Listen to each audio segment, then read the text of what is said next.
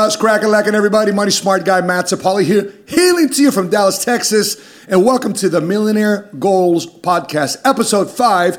Joining me today is my co-host, Milton Alvarez. My man. My personal trainer and co-host on the show. If you're not finding us here on the podcast, you're going to find us in the gym, in the business boardroom. But in this episode, we're going to be talking about multiple baby daddies, Michael B. Jordan on financial struggles. We're going to be reacting to a couple things that might cause you to put the phone away from you if you're watching this on your phone, because I'm going to show some pictures here that, especially if you're eating lunch, you may not want to watch this future segment, so make sure you kind of eat now, but don't be eating there here towards the back end of the show. But we're going to also be reacting to some TikTok videos on money and finance and what you should be aware of, because there's a lot of financial gurus out there. There's a lot of financial information out there. And a lot of them talk about theory, not about experience, practicality, and position of actually doing it. So we want to make sure we sift through the riffraff, because we want you to start thinking like a millionaire, strategizing like a millionaire, so therefore one day you can become a first-generation cash flow millionaire. All right, our first topic today, let's jump into this. Michael B. Jordan. So speaking of Michael B. Jordan, can you share this article? Michael B. Jordan says life taught him how to manage money. He says he wants better for the next generation. A lot of people don't realize, but Michael B. Jordan is actually on an initiative right now he partnered with he's promoting a financial literacy education for Black History Month for students and student athletes.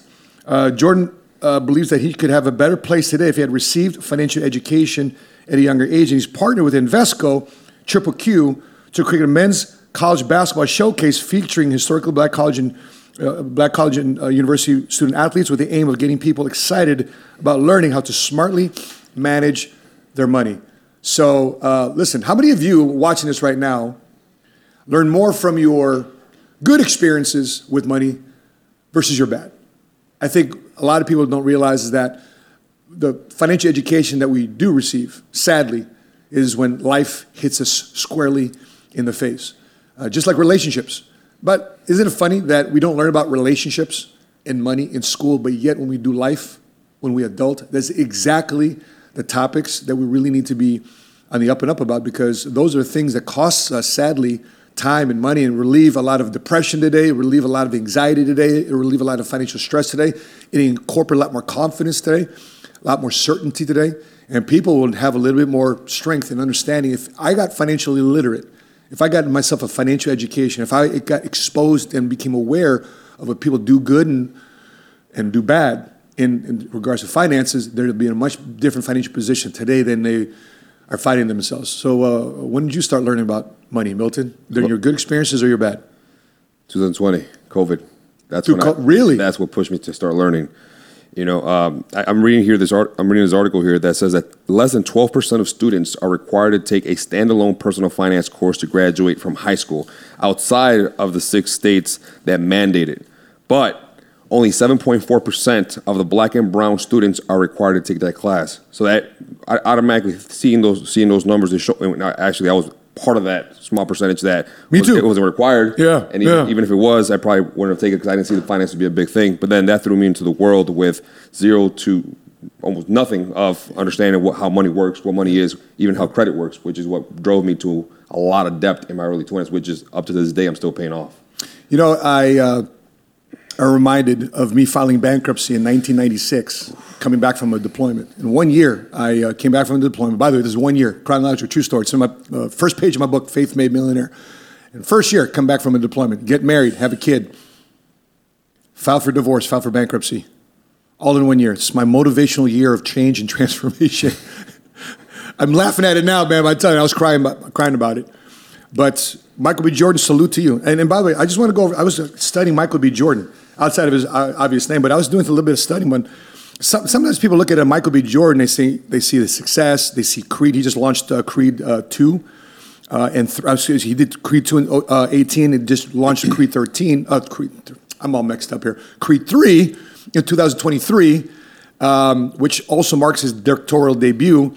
But he had a lot of good movies out there. He had Without Remorse, had a lot of success with Black Panther, Creed 2, Creed, Fantastic Four, but he also had some failures, which movies like The Awkward Moment and Just Mercy. By the way, I love the movie Just Mercy. For the critical acclaim that it got, I'm surprised that it didn't get a lot more attention because it only grossed 50 million worldwide. But when you're looking at these type of movies, I mean, you look, for example, Black Panther, you know, it grossed 1.3 billion worldwide. Without Remorse, 2021, Jordan was paid a whopping $15 million for starring in Amazon's Without Remorse, where he features opposite Rocketman's Jamie Bill and Anna Boylan's Jodie Turney-Smith.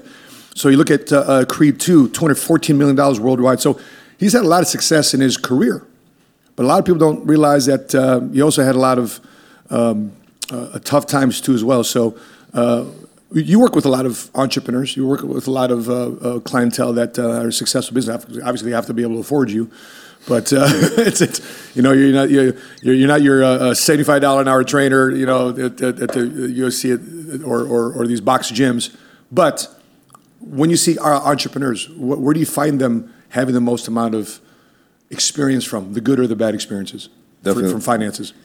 So surprisingly, you would think that a lot of entrepreneurs that exist nowadays, a lot of people assume like, oh, they came from money, they got something handed down to them, or they just got lucky. But majority of the entrepreneurs that I work with currently right now, every single one of them came from some form of struggle. And that struggle is what made them either sink or swim. They either stayed stuck in their situation or they made that decision to take massive action towards changing their financial life.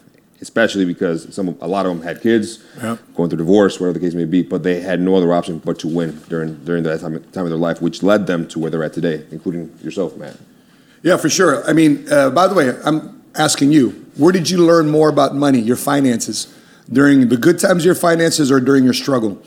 And if you had financial education early on in your life, what specific topics about financial education would you prefer? So I get asked this question a lot. Matt, if you're in your 20s and you had to do your 20s all over again, what would you do different in regards to money? Here's what I would do different in my 20s. Number one, it's not a financial play. It's a personal development and relationship play.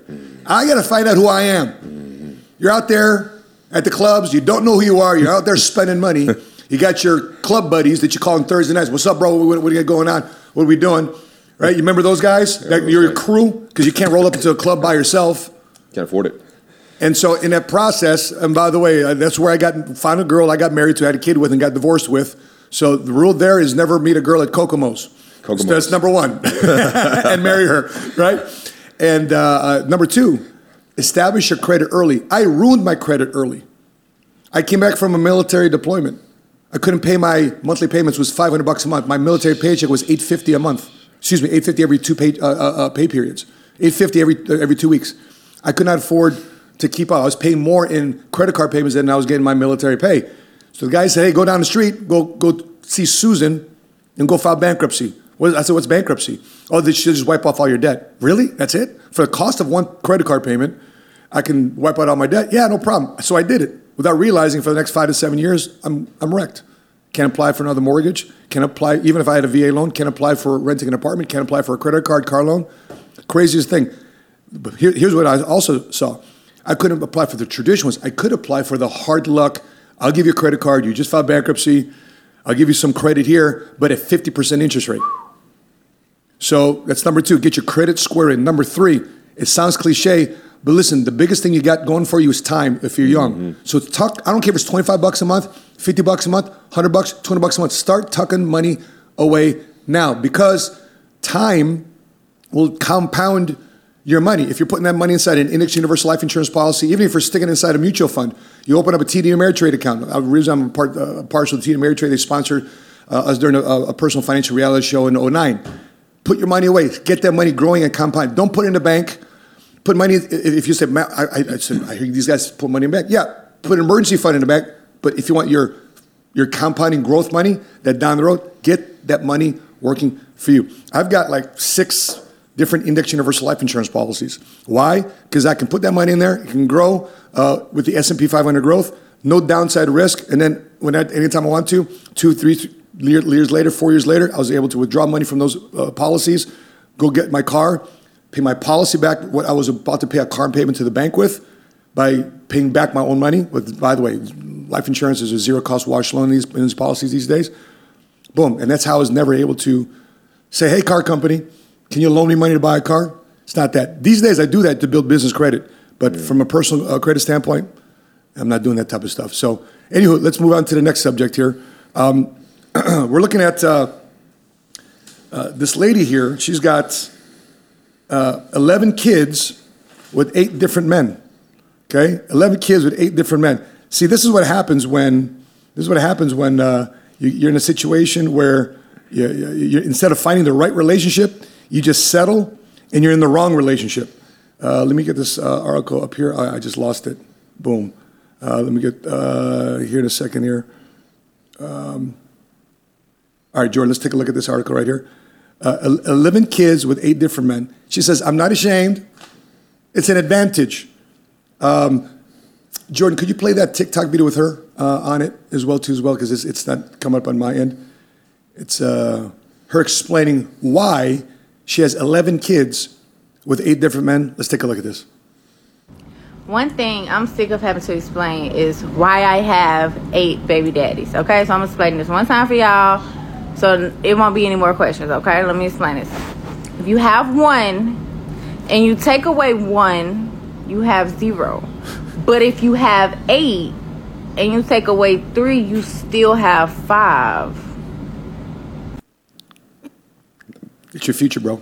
That's your future. You don't get your stuff together. That's your future, man. I'm about to become baby daddy. What's your thoughts on this, man? By the way, would you deal with a girl that has? I mean, real talk. Would you mess with a girl that you know she already has 12? She's got 11 kids. You potentially might be the 12th, and she's got kids with 8 different men. Would you mess with her? Hell no. Why? My first question is, Shorty, respectfully. I'm sorry, Chicago. That's Chicago coming out of me, guys. I'm sorry. What's her issue? What's going on? What's going on within her? What identity issues is she going through? Does she have daddy issues? But now on a more serious topic, what's her past? What happened to her as a child? Now all these psychological questions start pouring into my head. But me as a man personally, I come across her page, she DMs me, we start flirting, I find out she has multiple baby daddies, and she's 100% okay with the idea of having multiple fathers for these multiple children that she has. I automatically will shut that down completely. But definitely going to be very curious on why it is that she's in the position that she's in and happily engaging in this trend that she's trying. She's actually trying to have more kids. She wants to have an even number, according to one of her TikToks that she posted not that long ago. I'm okay with one. I'm okay with, you know what, Matt? I'm in an age right 31 years old. I'm in an age right now. Full disclosure, everybody. 31 years old. He's in his 30s. I'm in an age right now where it's no longer unattractive to date a woman who has a child. It comes with a package sometimes. Maybe my early 20s, hell no. Mid 20s, hell no. Why? What's the stigma? Huh? What's the stigma? What's the stigma for you? What do you mean? They deal with the girl with a kid in the 20s. It's just I feel like there's more. This is gonna sound really shallow, but a guy in your 20s, you think very shallow, especially if you grow up in an environment where it's just about the looks, the experiences with the woman. You're trying to build your business, your legacy, or even if you're not trying to do that.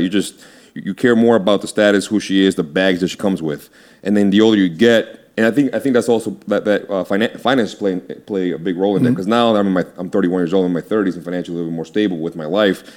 It doesn't seem as bad, having a woman in my life who has a child. Because at the end of the day, I understand that she's a package. She comes with a child.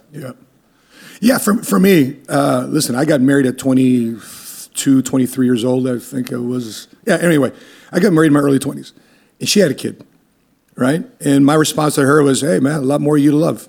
Okay. And I think it's beautiful if a woman is there doing her best to take care of her child, and things didn't work out with the baby daddy. Hey, salute to her. Kind of tells me what my future could be like for her, the way she treats her kid, and I can see that right away. I can project what she looks like if I have a kid with her. I see in real time how she's taking care of the kid, et cetera, et cetera. So that's why I looked at it. But if I see a pattern of sleeping around and dating around, and I get you have a kid with one baby daddy, but if it's 2 or 3, that's a pattern. By the way, that was my situation. I had twins with another woman, and I had a son with another woman. I had 2 baby mamas. And so I identified right away that I was in a pattern. And bro, for like 3 years, I was having 0 sex. I was like, I'm in a pattern. It's It was self-service. You know what I'm talking about, right? But, because I was afraid of getting in a situation where, as a man, you have a kid, you're in court right away. Immediately.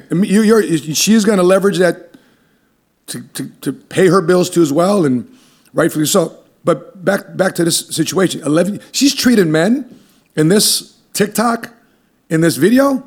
She's treating men like people deal with mutual funds. If I have one stock and it goes down, I'm down to 0. But if I got 11 and I lose 6, I still got 5. Hello, that's, by the way, that's good financial management. A lot of women consider that genius. That's diversification of risk. What she's talking about is diversification of risk. I wonder if she got asked from a financial standpoint, do you guys have these guys in court? The 8 different men in court. You know why? Because if you have one guy with multiple kids, there's only so much of his paycheck you can take and you can garnish from the court system. But if you got, in this case, 8 different men, you have 8 different cases with the court system, you can have 20%, 30% of their income with that guy, 20, 30% with this guy, blah, blah, blah. Now that is a income stream. That's, in this case, it would be multiple streams of income. Multiple streams of income. Yeah. So she hacked the system. Listen, young lady, I hope that you get your life together. The hardest thing for me, raising children with different parents, is the different value system of when they come home from spending time with their mom on the weekends. By the way, I had residential custody of my kids. Kids overall raised. I raised my kids. I was a single dad, 3 kids. They were raised in my school district. I picked them up. I dropped them off. Martial arts, ballet, all that stuff after school, church, all the stuff after school, because I wanted to get my life together. One thing for sure, and for the parents out there, I wonder if you resonate with this statement. I thought I was out there perfecting my kids. The whole time not realizing the kids were perfecting me. I had to get straight on my value system. I had to get straight on my schedule. I had to get straight on my principles. I had to get straight on what I wanted to incorporate into their life, because I wanted them not to make the mistakes that daddy was making. To me, that's wealth. I want to pass on wisdom. And so this isn't wise. This sounds good for the short term, maybe. If that's your value system, to have multiple children, multiple folks. By the way, what's the other actor? Drumline. Nick Cannon. He's the same situation. He's got multiple baby mamas. Multiple baby mamas. And they're all okay sleeping with each other. So that, for me, that doesn't resonate with me. Listen, I've got married to one wife. And we've been married now for 8 years. We celebrated last week. I'd tell you this, I got enough on my plate with one wife, let alone having 8 or 9. Come on.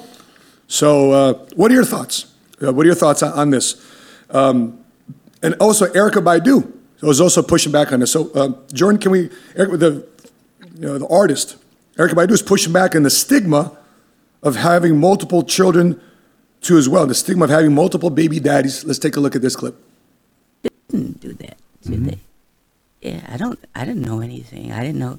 No one would expect to have 3 baby daddies. Who plans that? Mm-hmm.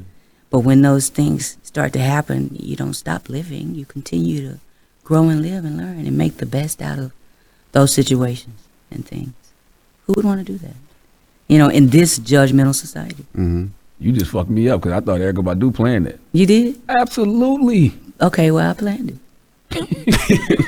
I thought you. Some part of me. It's got to be, right? Yeah. No. Let's be transparent. Mm-hmm. For my sisters out there, mm-hmm. We fall in love. Love is a chemical thing. We fall in love.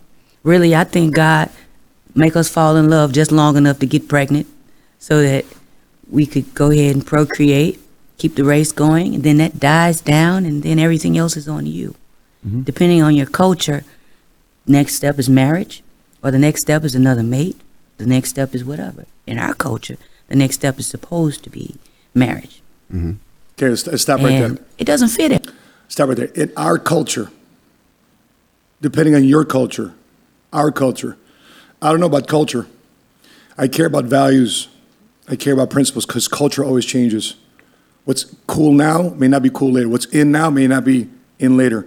What's trendy now may not be trending later. Values have the precedence of standing the test of time. And if you just go back to the nature of men and women, okay, first of all, okay, I'll agree with that first statement. God allows us to fall in love, just like we're allowed to fall in love with God. But after you fall in love with God, and for those of you who believe in Jesus, you accept Jesus into your heart as your Lord and Savior, and then you're on this romantic relationship with the Lord. All right, it's an amazing feeling that you have when you've been saved. When you now have a man, you now have a faith, you have a creator that you believe in, that you're following the Bible. It's a beautiful thing to have in your life, but everything isn't resting upon you, and that you have an out, that you have a methodology, a value system of how to process issues in your life. If you look at the Bible, the first 3 chapters of Genesis was the greatness of man. First 3 chapters, man was this, man was put to work, man was given to him a wife, created from his rib, man got to work in the Garden of Eden. The heat, the sun had to pay attention to how hot or cold Adam and Eve were. They were walking in the garden naked without them knowing they were naked. Next thing you know, chapter 3, the downfall of man. And if you look at the Bible, the rest of the Bible is about the continued downfall of man and how to fix your life. And so if you fall in love, it's not just by falling in love and, okay, now I got to deal with the reality. Because that's first phase. First phase, the honeymoon phase. You know, you're we call it you're engrossed with the lustful phase, the intoxicated phase. And then you realize, shit, I got a relationship. And a relationship is just not based on love. It's based on your commitments. It's based on, you know, I'm going to choose to love you. What's the vows? Through sickness and health, for better or worse, right? Et cetera, until death do us part. That's a choice. That's a commitment. And many of those days, you don't feel like following through with those commitments. But guess what you do? You still follow through those commitments because you have a word of honor. You have a bond. And so, I listen, Erica, I love your music. I just don't agree with this thought process that it being our culture. Next, listen, what's your value system? Are you okay with multiple baby daddies? Are you okay with multiple people, many cooks in the kitchen, and the kids being taught one way when they're not with you, and then you got to reprogram them when they're with you, versus having husband and wife, value system together, grandma, grandpa, 6 people raising a child, not 2 people, grandma, grandpa, both sides, mom and dad, 2, 4, 6, raising one child, same value system. How much stronger that child will be prepared to attack the world and fulfill the purpose that God created him to be, to walk this earth, because 6 adults with the same values and principles are raising a child. It's God design. Your thoughts? Yeah, no, I completely agree with you, Matt. You know, people will go broke and get beat up by life just trying to keep up with culture. And not only when they end up broke, they're going to end up fatherless, and they're also going to end up in a very confused state. One of the key things for this position in life is patience. Also understanding and trying to align yourself with what God has for you specifically as a human being. Not as a man, not as a woman, but as a human being. Know who you are in God. Find your identity in God. The more you seek your identity in God, the more you are aligned with the values and principles that you're supposed to follow. Not following a culture. Like Matt said, culture will continually change, is continually progressing. But just because you're trying to chase that popularity of what culture is right now, what makes sense right now, a lot of people are leading their lives by emotion, not logic. Logic is going to get you a lot further than leading by emotion. But in order for you to be able to lead by logic, you need to be able to tame your emotions and having those sudden outbursts, as she said, having that chemical romance and falling in love consistently. If you see a pattern in your life that you're consistently falling in love back to back to back and having multiple partners back to back to back and not seeing that that's a trend that's actually breaking you and not allowing you to heal as a person. And I think you referenced this last episode, Matt, when you have one half-ass person, another half-ass person, you multiply that, you get what? 0.25 versus you actually being a whole person, that's going to attract another whole person. And when you have that, you are able to build something bigger and you have a better outcome. So instead of leading by your emotions, trying to find this chemical romance amongst this world and the culture that we're in, take a step back, follow these values, these principles, and know that there's something bigger for your life and not just following this culture. Just remember, man, in Scripture it says 1 can set flight to 1,000, but 2 can set flight to 10,000, which means that's an exponential number. Serving a purpose greater than yourself creates an exponential return on your life and on your contribution to society and a contribution to the people that love and care about you. When Sheena and I get into troubles and arguments, I tell you this, I don't love her all the time. I don't like her all the time, but I choose her. And since that choice, it's caused a lot of unnecessary distractions to naturally just be removed from our life so we can focus on what matters most, which is our family, which is our ministry, our business, the people that we serve. I guess that's what I believe. That's what I believe a business is supposed to do. It's meant there to serve people. Yeah, you're there to benefit from it, to make a lot of money from it, but your business is there to make a contribution to. And by the way, I wasn't thinking like this when I first started. Because when I first started my business, it was just about survival. How can I just pay the bills? But the more I saw the vision of what I was really doing, the impact I was making to people's lives in the insurance business, the more I was being able to create wealth and be able to create generational inheritances to people because they decide to make a financial decision consciously while they're alive, and how much better they are even when they're alive to see what that return could be like 5 years later, 10 years later, and 20 years later. The weird reality that I have today is being in this business now for 24 years and see what happened when people made the decision in their 20s and how that now has turned out for the betterment of their life versus the people didn't make a decision in their 20s and how much they regret not making decisions. And I remember seeing them and how much regret is in their life just in their 40s. Now, the question you got to ask yourself in your 40s, if you got regret in your life for the next 5, 10, 15, 20 years of life, will you have more regret in your life? So therefore, be wary of what you say yes to and be more thoughtful of what you say no to, because no, you think yes is a word of freedom? No is a word of freedom. Yes is a very expensive word. No keeps your you-know-what out of a lot of troubles. So speaking of that, let's talk about how to make sure you invest appropriately into a marriage or somebody that you want to date. So let's take a look at this article. How to make sure your marriage lasts a lifetime according to 7 happily married men. See, that's a problem today. People aren't asking the right people the right counsel. If you want to be a happily married man, stop asking your single buddies. Number 1, prioritize date nights. By the way, let me just show a quick picture. It's on my screen, right? So this is my wife and I. We have very busy evenings, so we have date lunches. So this is what my wife and I do to make sure we prioritize one another. And by the way, she loves it. I'm like, okay, I'm going on this date. And then I find out I love it too. All right, okay, fine, I'll just go out and indulge you. Babe, we're going on a date. Fine, let's go. Or sometimes she's like, hey, babe, are we going to go on a date or what? And then I plan, and she really even vibes with it even more. All right, so prioritize date nights. Number 2, remember the little things she mentions. It's not the big things that most women remember. It's the little things that goes a long way. Number 3, revisit place you used to love when you're first dating. Well, you know what we always talk about when we go on our date? So what's it like when we first dated? What were you thinking when you first met? Be real, babe. What were you thinking? Did you want to sleep with me? Tell me, come on. Right? And so we just poke fun at each other. All right. Number 4, learn your wife's love language. You know what the love languages? The 5 love languages? Yeah. Yep. So what are they? They're words of affirmation, physical touch, acts of service, gifts, and quality time. Damn, bro, look at you. Single man know the 5 love languages. I'm really trying, Matthew. I'm really trying. Right. And by the way, men, we got our own love language. We got our own love language, which for me, my love language is words of affirmation. Mm-hmm. You know, Sheena's is acts of service and quality time. That's her thing. Right. And by the way, most men think it's physical touch, because the way my wife makes me feel and the way she touches me. No, bro, it's for me. Back to me, Jordan. You know, the thing with me, I value more these days, because after you get past the groggy phase of that in your relationship, in your marriage, what I value more from my wife these days is not the sex, which is great, it's amazing, but I value more the day-to-day interactions of how much she respects me, how she affirms what I'm doing on a daily basis. If I get for an instance that my wife isn't vibing with what I'm doing, it throws me off. The weirdest thing. By the way, I hope she's not listening to this, because I'm giving her some ammo. But I love it when my wife gives me words of affirmation. Babe, you got this. You're my king. You're my hero. You're my provider. You're my protector. She gives me these words of affirmation. I can't tell you how much it makes me want to run through a freaking wall. What's your thoughts on that? What's your love language?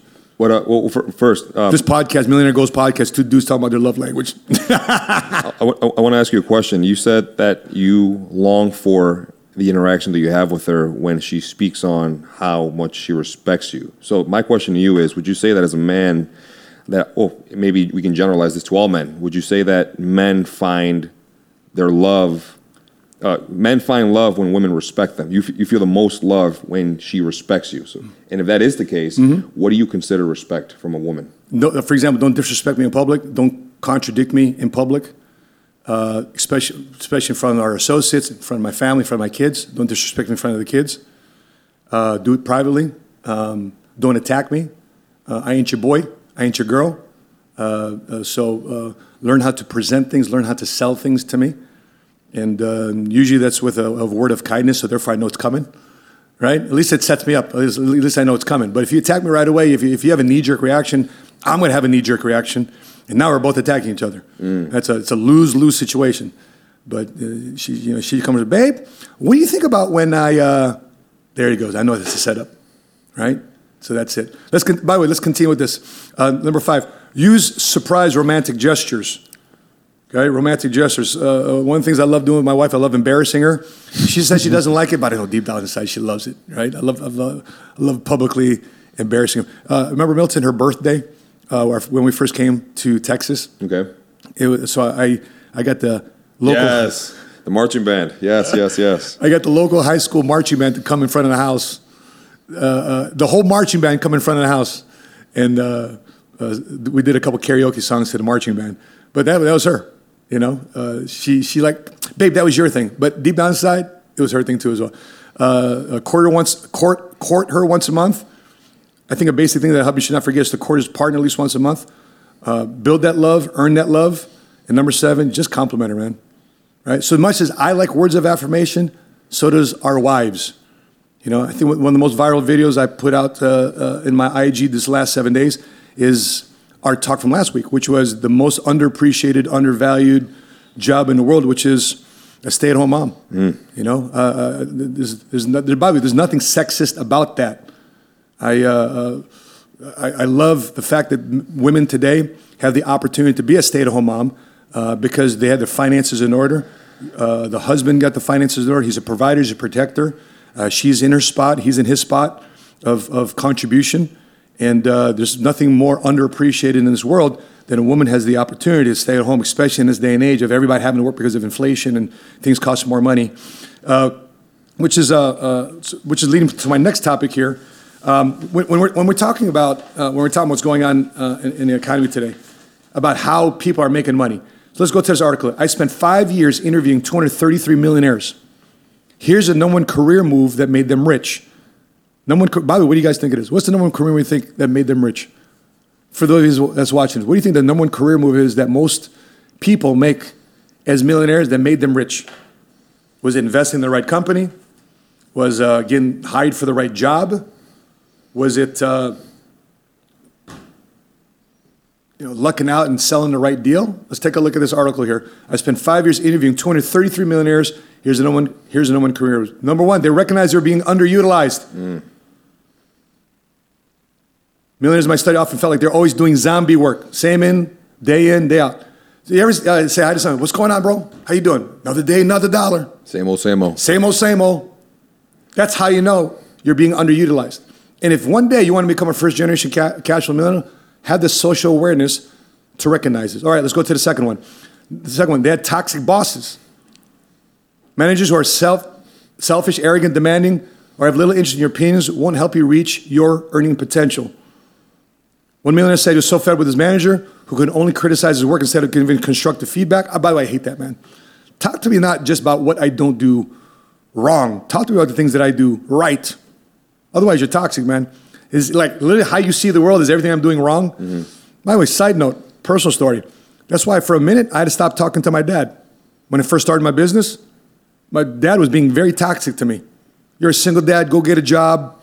You need to provide for your kids. You need benefits. You need health insurance. Stop with this insurance thing. Stop with this business thing. You need to make real money. And then I come home one time, there's a manila folder. Hey, here's a job application for CPD. Here's a job application for FBI. Here's a job application for Secret Service. You still have a security clearance for the military. You need to use it before it expires, right? Before anything bad happens on your record. I said, Dad, would you lay off me? I said, why? Because I'm going to make a thing of this business. He goes, huh. I said, Dad, what would it take for me to get you off my back? He goes, I don't know. You just need to get a job, make some real money because you have people that depend on you. said, Dad, if I make $20,000 in a month, will you back off? He goes, that's my dad's response. A few months later, come on Thanksgiving, I show my check for $20,000 in a month. He stopped giving me a hard time.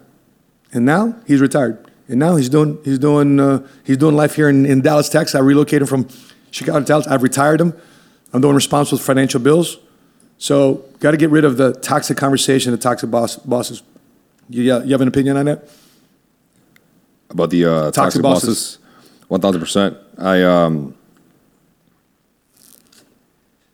Working in every single job that I had, when it comes down to the field that I'm in right now, where I have complete freedom to do as I please. If I want to wake up one day, Matthew, and say, you know what, I'm done, I could be done and not have someone breathing down my back or limiting me on what I can and cannot say. In previous employers, I was always extremely limited on what I could and could not do, couldn't state my opinion because it was their gym, their facilities, and that was just limiting the potential that, just my knowledge, my expertise, my trade had on how I can actually serve my clients. So that actually limited the services that I was actually able to give to my clientele, which then again also was limiting the amount of money that I was actually bringing into my household. But then same thing similar to you and your father.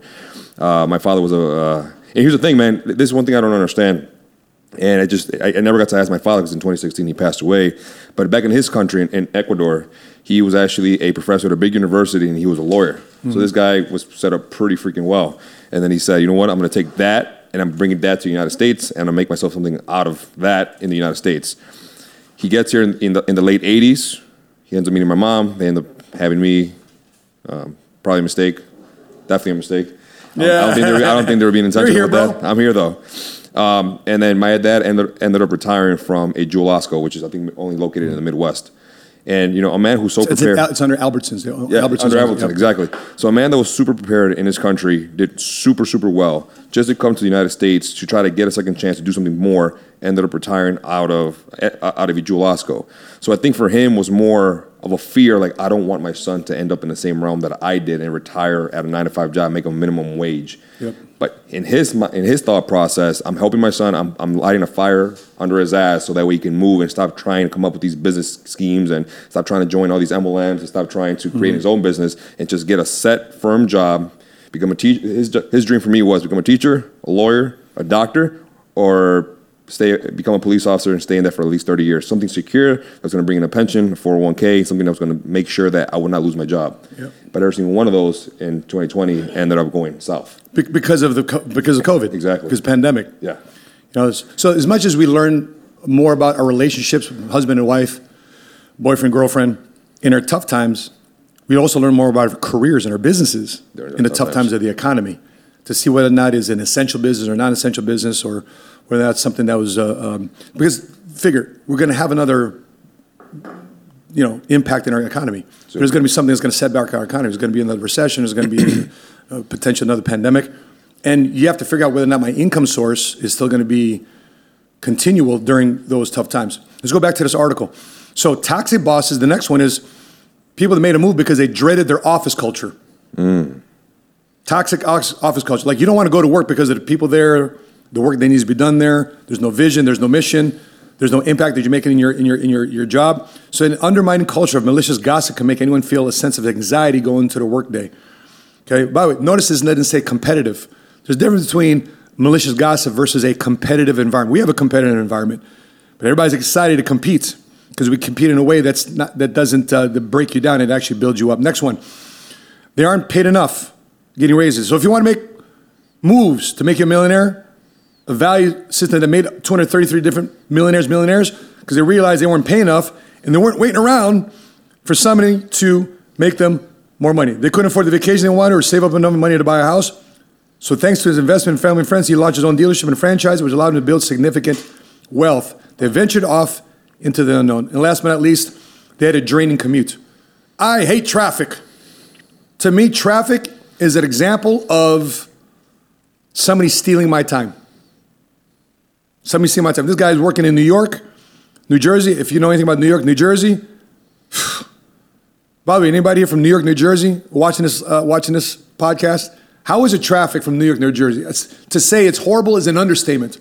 LA traffic, horrible is an understatement. Chicago traffic, not as bad as New York and LA, but still horrible traffic. So if you're sick and tired of spending the majority of your day to work, back from work, being a bus driver for your kids and all the activities, might be time for you to make a big decision to say, let me start up my own business, at least on the side, so therefore I can transition out, make my side hustle my main business. So I'm going to transition to the next topic because apparently something's going on in America today.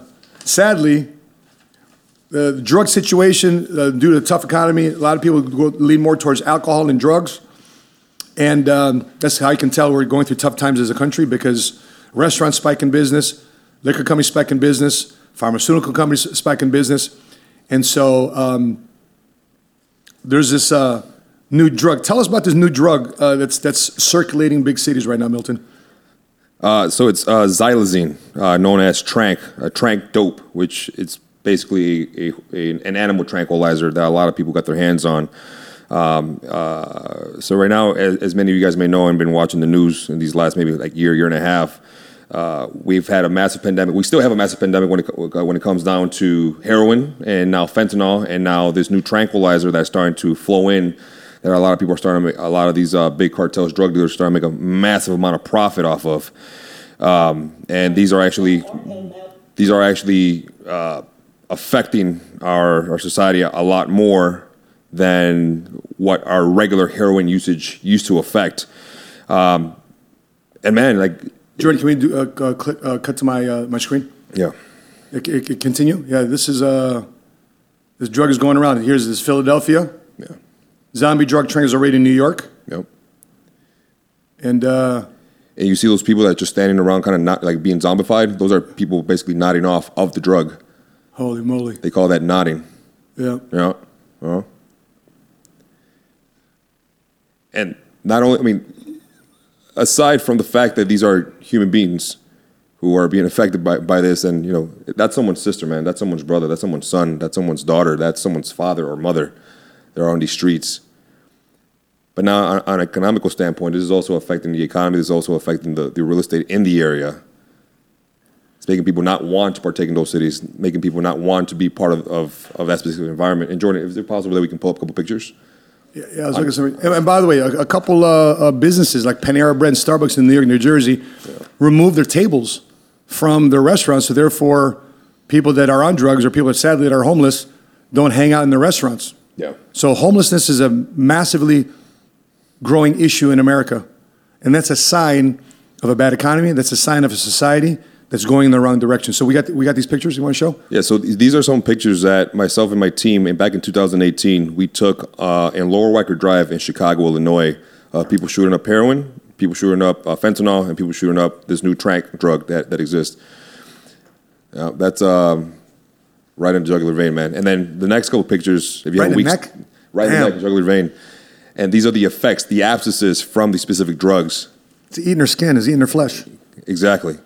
So no type of medical care, no type of help that these people truly need, or resources that these people genuinely need when it comes down to the mental health aspect of it and even physical health aspect of it. You know, Matt, I remember back in 2018, 2019, when I was involved with this nonprofit, I would carry these around. These are Narcan nasal sprays. And we saved maybe about 4 or 5 lives under Lower Wacker Drive, where when someone was completely nodded off and they just fell to the floor, and we would have people that would be living with them running up to us or to our van and just bumping, stomping, putting their fists against our van, trying to get our attention that someone just completely laid out from the heroin overdose or the trank or whatever drug that they were consuming. And these are the things that save people's lives. Narcan, carrying these around. I still have the habit of carrying these around sometimes, where you would put them up their nose, and it's kind of like an adrenaline rush. You shoot this up, and it blocks the opioid reaction of the drug, and it gives them like an automatic withdrawal from the drug itself. And the crazy thing is, man, people are so addicted to this drug that when you shoot them up with Narcan nasal spray, they would get up, they will shove you, and get pissed that you took away their high. Because they spend their hard-earned money on the drug that they shoot it up. And a lot of them were actually trying to take themselves out. They're done with life. Wow. I'm over it. I don't want anything to do with life anymore. This was my way out. And now you come along, being a good Samaritan, you revive them, and now they're mad at you for giving them a second chance in life. And the thing is, it's beautiful that a lot of people, a lot of churches, nonprofit organizations go around putting a Band-Aid over the situation, holidays, Thanksgiving, Christmas, New Year's, whatever the case may be, handing out clothing and food. That's a beautiful thing. I honor that, and I understand where they're coming from. But that's just a Band-Aid over the drastic issue that we have. And I think whoever's watching, I think it's time to be able to create a system or a permanent solution that's going to be a win-win, not only for the people who are affected by this, the homeless people, but also people who are willing and open-minded to the idea of donating, how that can actually benefit them on a financial level. Because again, if we have homelessness on your streets, that's going to affect real estate. That's going to affect the safety of your children and your family. Mm-hmm. But if we're able to take that problem and create a solution for it on a grander scale and take these people off the streets in a strategic manner, on a financial level, it's going to make more sense. On a safety level, it's going to make more sense. And we're also giving a human a second chance at life. And by the way, it's a very hurtful thing to see because I've had family members, people that are very close to me too, sadly get hooked on drugs and their life has spiraled southward. And if you've ever had somebody in your family with addictions, it's very difficult to try to get them out of it because it's such a strong pull on it. But that's where financial resources come into play. So therefore, you have the financial resources to get them out and put in the rehab center. And those rehab centers aren't cheap either. If somebody isn't willing to donate money to get you a kid in a rehab center or a family member in a rehab center, good luck trying to get them to stay in your house and live in your house. You got a job, you got a business, you got a family, and they're stealing everything in your house to sell it at the pawn shop down the street so they can get their high. So it's a real problem that's happening not just in the inner cities. It's happened more and more in the wealthy parts of our suburbs. Mm-hmm. It's just not an inner city problem anymore because with the wealthy kids, the rich families have now the financial resources to get the drugs. So it's just not an inner city. It's just not an inner city problem. It should just be limited to the stigma of just being an inner city. Which leads me to a video here by an economist. I'm a huge fan of. His name is Milton Friedman, but he talked about what's going on in America from the economy, from inflation, and also alcoholism. So let's take a look at this clip by Milton Friedman. If you guys don't ever read about economics or understand the crisis we have in our country. It's economists like this that talk about the benefits of the strength of capitalism. I'm a huge fan of capitalism because it allows two guys like Milton and I that don't have college degrees between the two of us to run a successful business, be in 6 figures and 7 figures because we chose to take a risk on ourselves. We bet on ourselves. We chose to invest in ourselves. And that's the benefit of capitalism.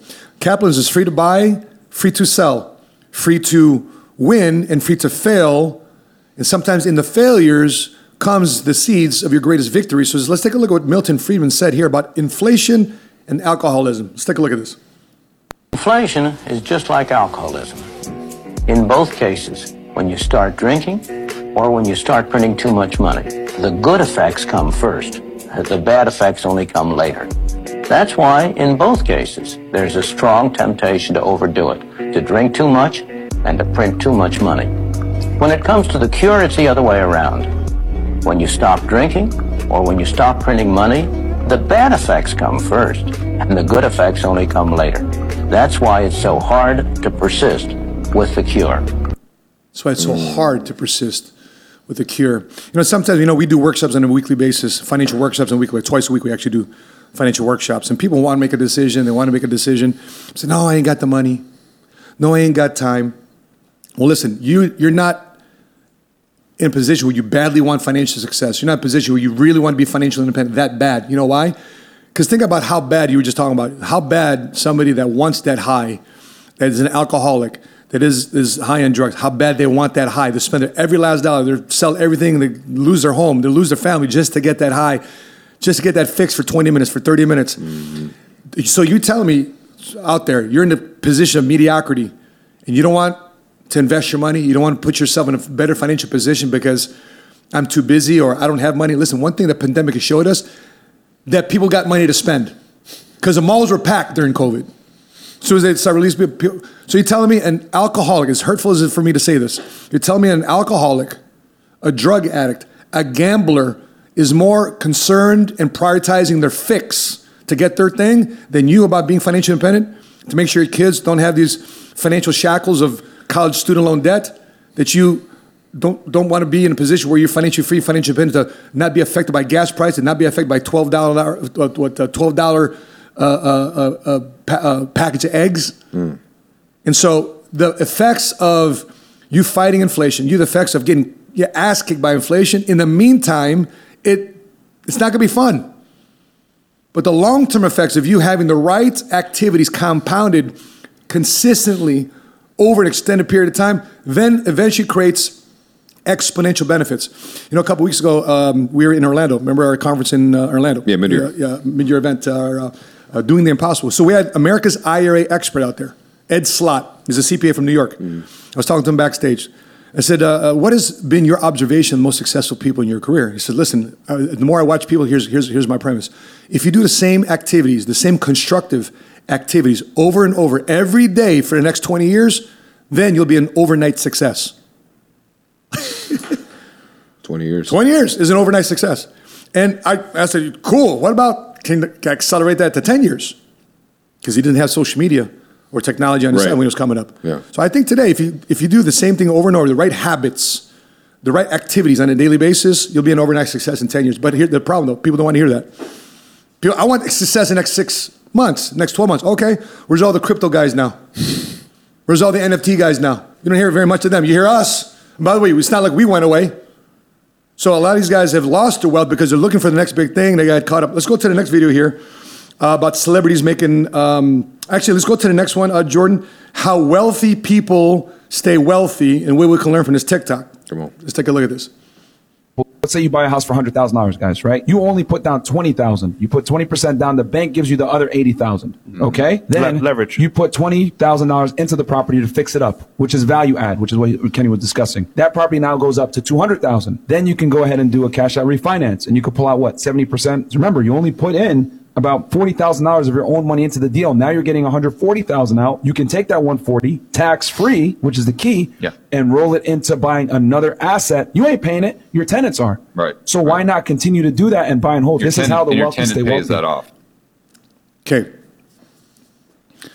Here's the danger in that premise. By the way, on paper, it looks great. Every real estate investor, by the way, I've been through recession in 01, 07, 09, and now this current economy. A lot of guys love that talk. It looks great. It's only $20,000 my own money. It's leverage money from the banks. But what do you say? You're not making the payment. Your tenants are. Well, guess what happens during a recession? Tenants lose their job. When tenants lose their job, guess what? They stop paying? Rent. If they don't pay rent, guess who's got to pay rent? You do. If you don't have enough of a bankroll, enough money stuck in the bank to pay the mortgage or to pay the rent because they're not paying it, guess what happens to you eventually over a 3-month, 4-month, 6-month period? You slip into default and you slip into foreclosure court. Now you're talking to the man.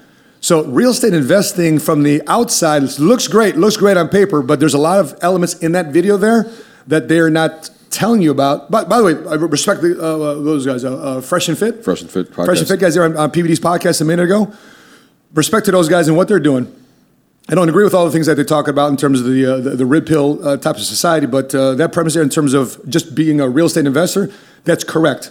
There's a lot of innuendos there. They're not talking at 30-second, 60-second clips. So even with our stuff, we don't want you saying, okay, Matt and Milton said this and this and that and take it as gospel. No, we want you to inspire yourself to awareness, to get more education, so therefore you can surround yourself with the right people on the right platform, so therefore the right things can happen in your life. So, Milton, I know you've seen a lot of people dabbling in real estate, people being intrigued to get you involved in real estate. You've invested in real estate to yourself. What's the realities of real estate investing?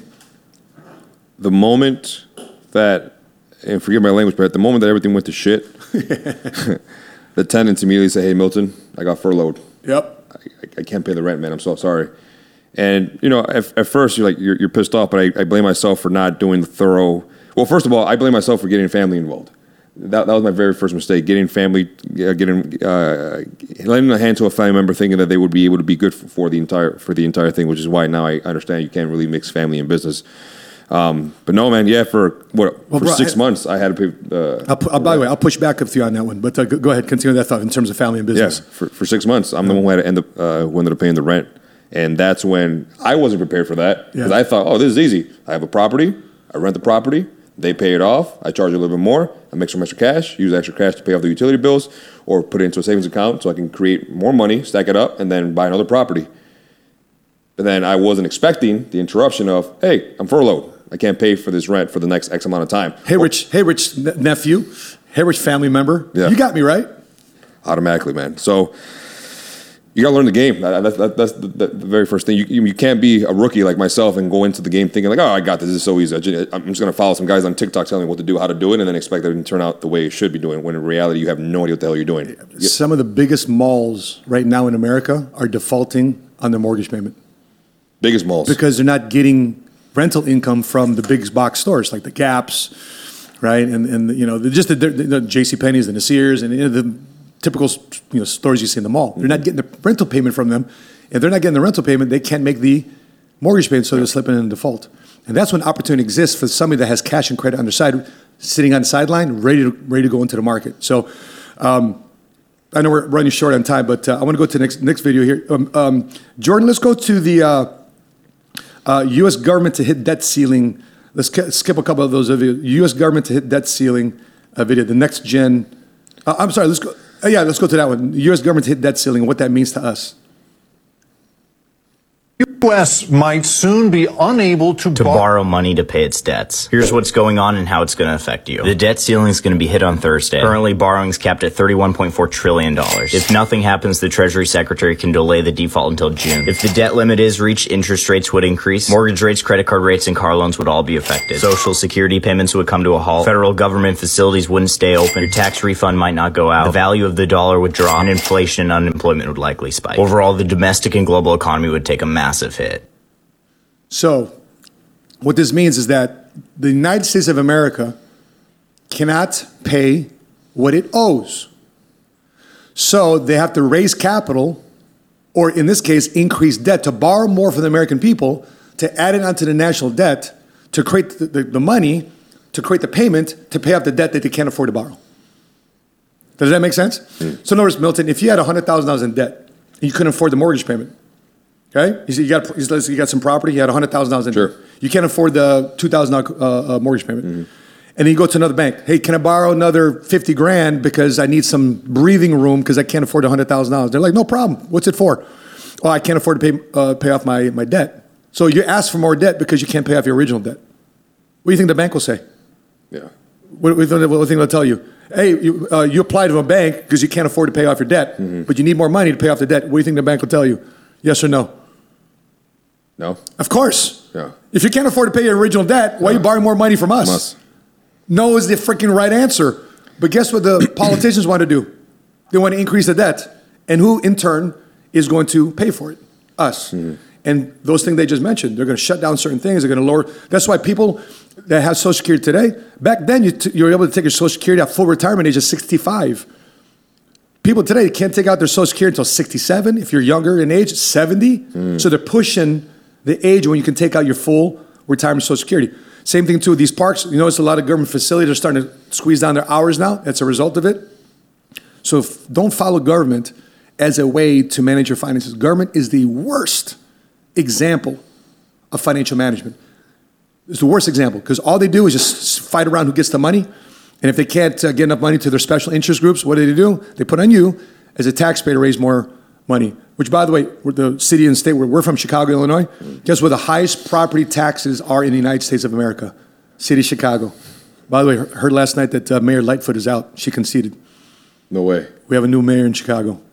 Valles, Latino, in Chicago. That's how that plays out. So, hey, I'm looking forward to that. Chicago definitely needed some different management because Chicago basically runs all of Illinois. Let's go to the last video here.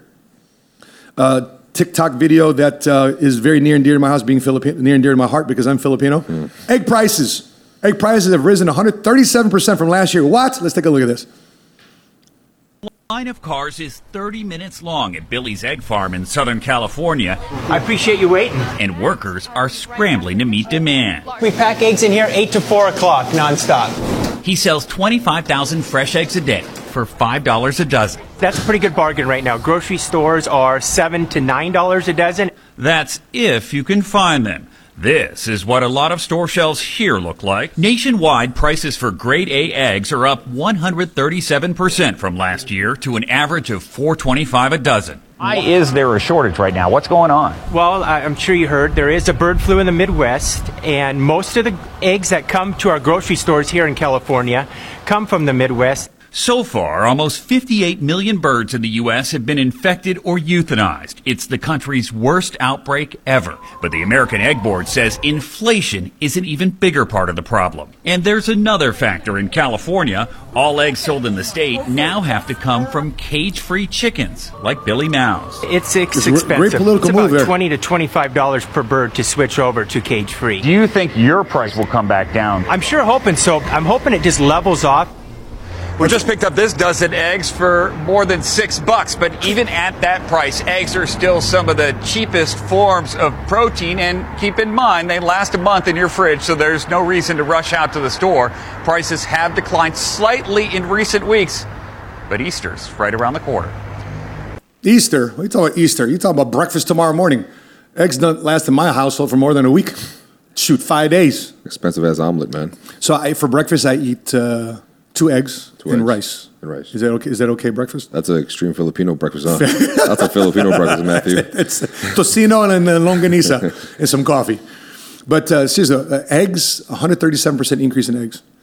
So inflation on top of that is tacking on the cost of these things. So when you're looking at these things, I've been actually looking around here in Dallas for a local farm. I want to buy eggs from a local farm. That's smart. So like straight from the local farm without going through the grocery store. But I think we have more access to it here in Dallas, Texas than other big cities across the country. But what's another form of protein? Would you say if people don't want to buy eggs? And by the way, there are people out there in our communities. We eat eggs every day, every other day.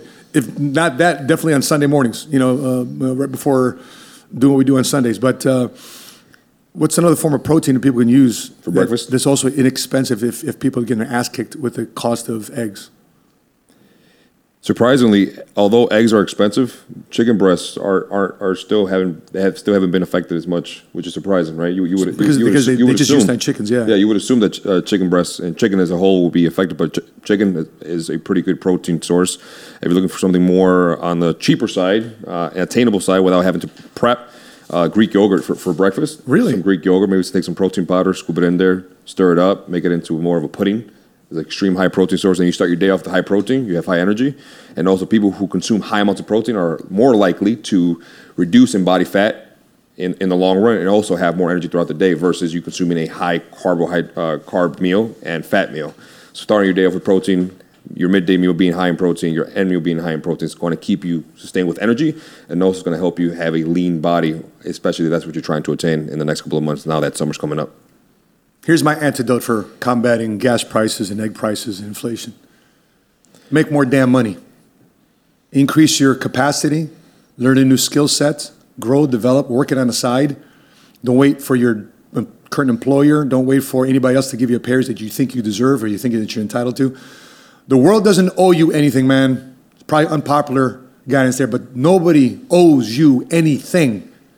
You go out there and get it. This is America, the land of the free, the home of the brave. Home of the free and the land of the brave. It's not for somebody to give it to you either. Just because our country is filled with freedom doesn't mean somebody's got to land freedoms on your lap.